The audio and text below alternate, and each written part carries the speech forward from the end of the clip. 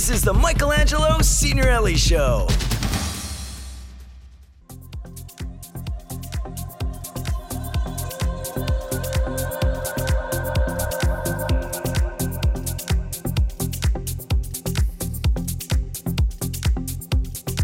Welcome back. I'm Michelangelo Signorile on Sirius XMLQ 109. Brian Sims has been on this program before. He is a Pennsylvania legislator, was elected as the first openly gay member of the legislature. I believe we spoke with him last at the Democratic Convention in Charlotte. And he is introducing a bill that would make marriage legal for gays and lesbians and change the language in the current statute in Pennsylvania that bans gay marriage. He was also very excited about, obviously, as all of us were, the Defense of Marriage Act being struck down by the Supreme Court and Proposition 8 being dismissed. And he wanted to talk about that on the floor of the Pennsylvania House during a period of time when legislators are able to make comments and talk about whatever they want to talk about. But he was silenced, shut down by another member of the legislature, Republican Darrell Metcalf, who said that he believed Sims' comments would be a violation of God's law. Yes. Brian Sims joins me right now to talk all about it. Welcome back to the show. Thank you for having me back on, Michelangelo. So it really is extraordinary to see this. Take us through exactly what happened.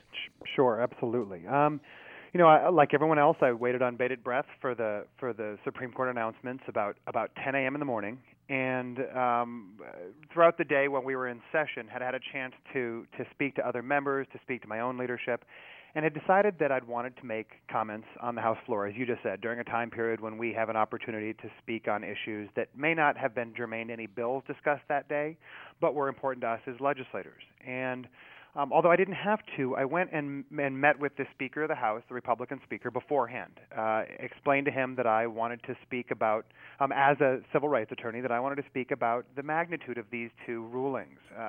I made it clear to him that I wasn't going to be chastising anyone, the Republican Party, the opponents of equality in Pennsylvania. I wasn't even really going to talk about how far we had to go in Pennsylvania. And, he to his credit, let me know that there could be problems. And what he meant is that this time... How did he let you know? Well, he said, that somebody might object to your unanimous consent. And that's the important part here. I was speaking under a rule called unanimous consent that allows me to speak on issues important to me. But as the title implies, it technically requires the unanimous consent of my peers. Now, unanimous consent is sort of given very freely, and I've not certainly in my short time here, nor as I've watched the legislature, ever heard of it being used in this way. So what I did is I took the mic and I said, Mr. Speaker, I would like to discuss the Supreme Court rulings, and I was immediately shut down by an objection.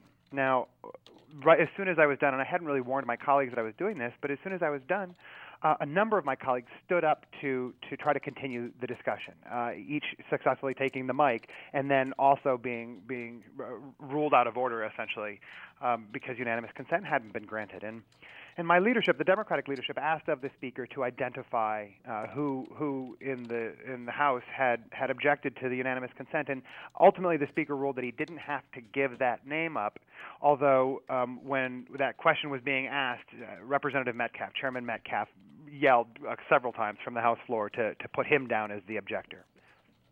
So, did he rise up and speak then?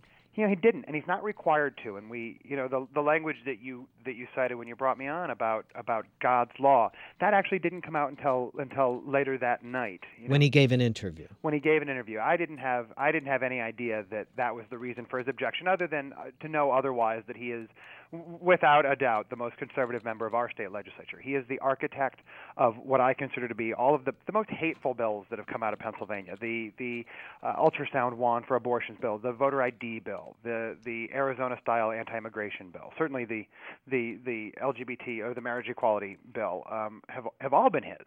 And so it was no surprise to me. What was a surprise was that quote. And so yesterday I had an opportunity under a different rule, a rule of personal privilege, to address the speaker when I felt that my reputation had been impugned. And sort of similarly, I didn't really ask for support from my colleagues, although I knew it was there. I just approached a microphone and waited to be called on. And what ended up happening is it took a little while to call on me. And my colleagues sort of saw me standing there at the mic. And again, without really knowing exactly what I was there to do, they sort of rose at once and filtered down the alleyway to stand with me. And if there's video of it, you can see that I'm standing there literally surrounded by my colleagues. And I under that rule of personal privilege, I asked that the speaker admonish Representative Metcalf, and he did explain to me that there's a particular procedure for that, and I can refer his comments to the Ethics Committee, and we're exploring all of that. But in truth, you called for a censure. I did. Yeah, I asked for him to be reprimanded, and to be clear, I don't know I didn't know at the time the exact procedures for a reprimand, and neither did the speaker. It took a couple of minutes for us to really figure out exactly what it is that I was asking for, and those are my options. I have the option of a reprimand resolution, or to refer this to the Ethics Committee, and I'm exploring both of them. It really is, I think, shocking to a lot of people, and it's very ugly. And I think that it does require some sort of, we can't just kind of let these things pass, even though, you kind of don't want to, make it appear that you're making this huge deal of it. It really is a big deal. Anybody that heard his comments, to actually hear the recording of the comments, quite frankly, is chilling. It's just not something that you expect from an elected official. And I want to be really clear here that this is not a Republican and Democrat thing. We have an entirely Republican-run House and Senate and governor's office. But I spent all night after the original sort of fiasco, hearing from my Republican colleagues apologizing to me for the lack of decorum. Whether they are supportive of the rulings, whether they support me as an out gay man, really was beside the point. I think everyone recognized that the breakdown in decorum was extreme and severe. And I can say that first of all, I'm perfectly fine. I have a thick enough skin that being hated by somebody who hates everyone but those people that are just like him, that's perfectly fine with me. But I also have a pretty active history of standing up to bullies, and that's all that this is. This is somebody who's trying to bully someone who's not just like him, and I think maybe for the first time in his life, he not only saw his opponents rise to challenge him, but he saw the people that he had seen as previously as his supporters. There were Republicans throughout the day letting him know that his behavior was out of line.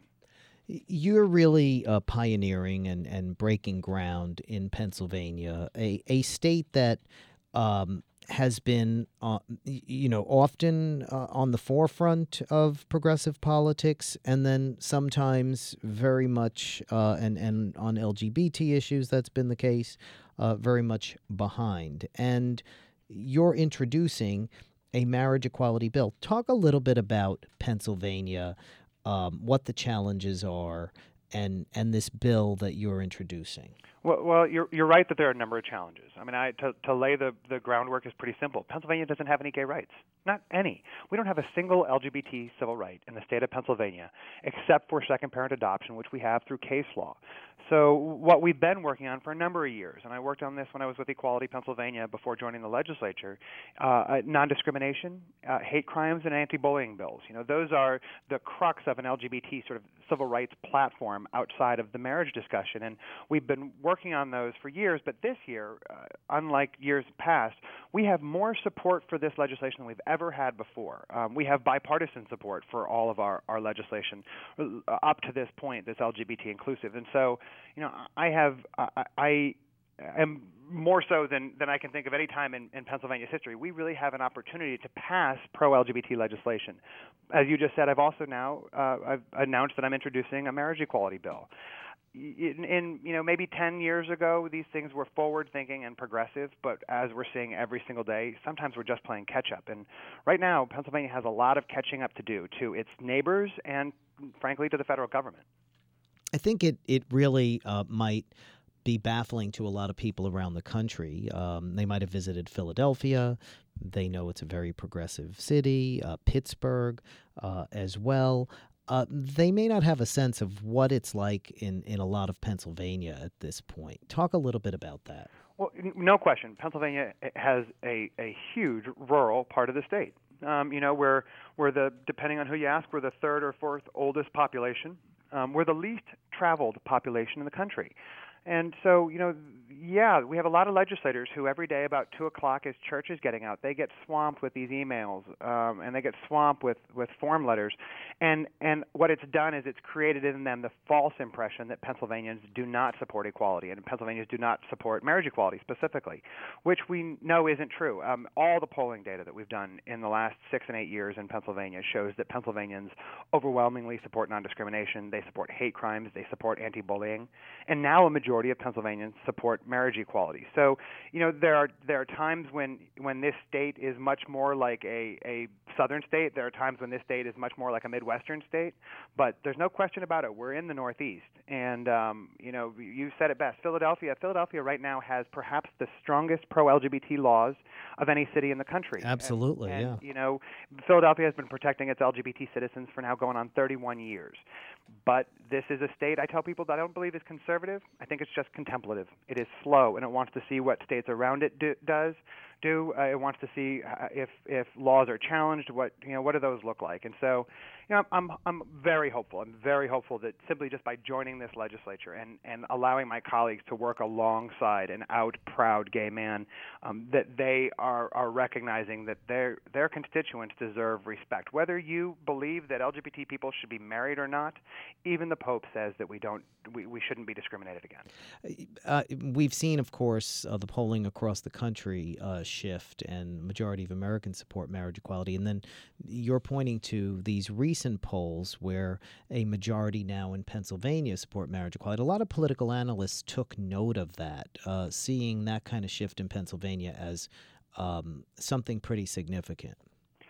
There's no question that it's significant, and I am happy to say that it's it didn't happen by accident. This has been a lot of work has gone into changing perceptions in Pennsylvania, and a lot of it has come out of election cycles. In the last election cycle, we elected 3 row officers in this state that are all supportive of marriage equality. We have in the Senate, the bill that I've introduced in the House mirrors a bill that was introduced in the Senate by a gentleman named Dalen Leach, who's running for Congress, whose voice I desperately want in Congress. And I'll tell you, a lot of the problems that we're seeing right now in Pennsylvania, and you talked about how there are times when we've been forward-thinking and times when we're not. Well, right now, a huge part of the reason that we're not is we have a really awful Republican governor. We have a Republican governor who has cut funding for education by $1 billion. So, people ask me all the time, what can we do to make change in Pennsylvania? And one of the first things I say is we need to elect people like Allison Schwartz, who's going to who's running for governor here in Pennsylvania. We need to get people like Dalen Leach into Congress. We needed to get more out people like me into the state House and hopefully into the state Senate. And that's going to make the change that we're really looking for. What has it been like for you? Certainly coming in as an openly gay legislator and this incident obviously, shows that there are those who are anti-gay and who will obviously literally try to silence you. But you also talked about all the support that you got in this incident, too. What has it been like in general for you taking up this position as an openly gay legislator? It's been overwhelmingly positive. I just had a conversation this morning with somebody in a staff member here in the Capitol, and she asked me the same thing. What's it like? There wasn't anybody that was out before. What's it been like for you? And I am more than happy to report that it has been not just overwhelmingly positive. It's not been negative at all. These issues that I have with Chairman Metcalf, this is what people like him do. And if that was going to ruin my experience here, then that's on me. That's not on him. What I'm finding is, and you know this, everybody we work with has LGBT family members and friends and other coworkers, and at least here in the Capitol, they weren't really talking about them the way that they were talking about their other family members and friends, and I think have presented that opportunity. I now walk down the hallway and someone can turn to their coworker and say, hey, there goes that gay guy. Well, you know what? I have a gay cousin, and it starts a conversation, and I hear it constantly. When I first started here, I thought people were sort of pandering to me by how much they wanted to talk to me about their LGBT experiences and friends and family members. And I realized now it was really just an effort to make sure that I felt comfortable when I got here. And I have felt comfortable from the moment I got here. Really great to hear that you're getting that support. Not surprising to hear, obviously, that there are those who would try to, attack you for being gay. But I think the important thing is seeing the progress. And, certainly you have to do whatever you have to do to pass LGBT rights, and introducing a marriage bill, whether it happens this year or next year or the year after. It's going to happen at some point. It is inevitable, but so long as only one party has the market cornered on equality, we're going to have a really hard time getting it if we're not that one party. And right now, whether I like it or not, Republicans control this state. And I think that we're doing a very good job of showing them every single day why it's also in their best interest to be supportive of equality. And we've got 10 co-sponsors who are Republican right now, and a prime sponsor on our non-discrimination bill. That is a huge success in Pennsylvania. Absolutely true. Well, I want to thank you for joining us again. It was great to have you back on the show. We certainly love to touch base with you again moving forward. You know what? Have me on in 6 months, and we can talk about what happened with non-discrimination. Absolutely. Absolutely. Listen, thanks a lot for coming on again. Absolutely, anytime. Brian Sims is Pennsylvania State Representative, 182nd Legislative District, and the first openly gay legislator in Pennsylvania. The Michelangelo Signorile Show on Sirius XM.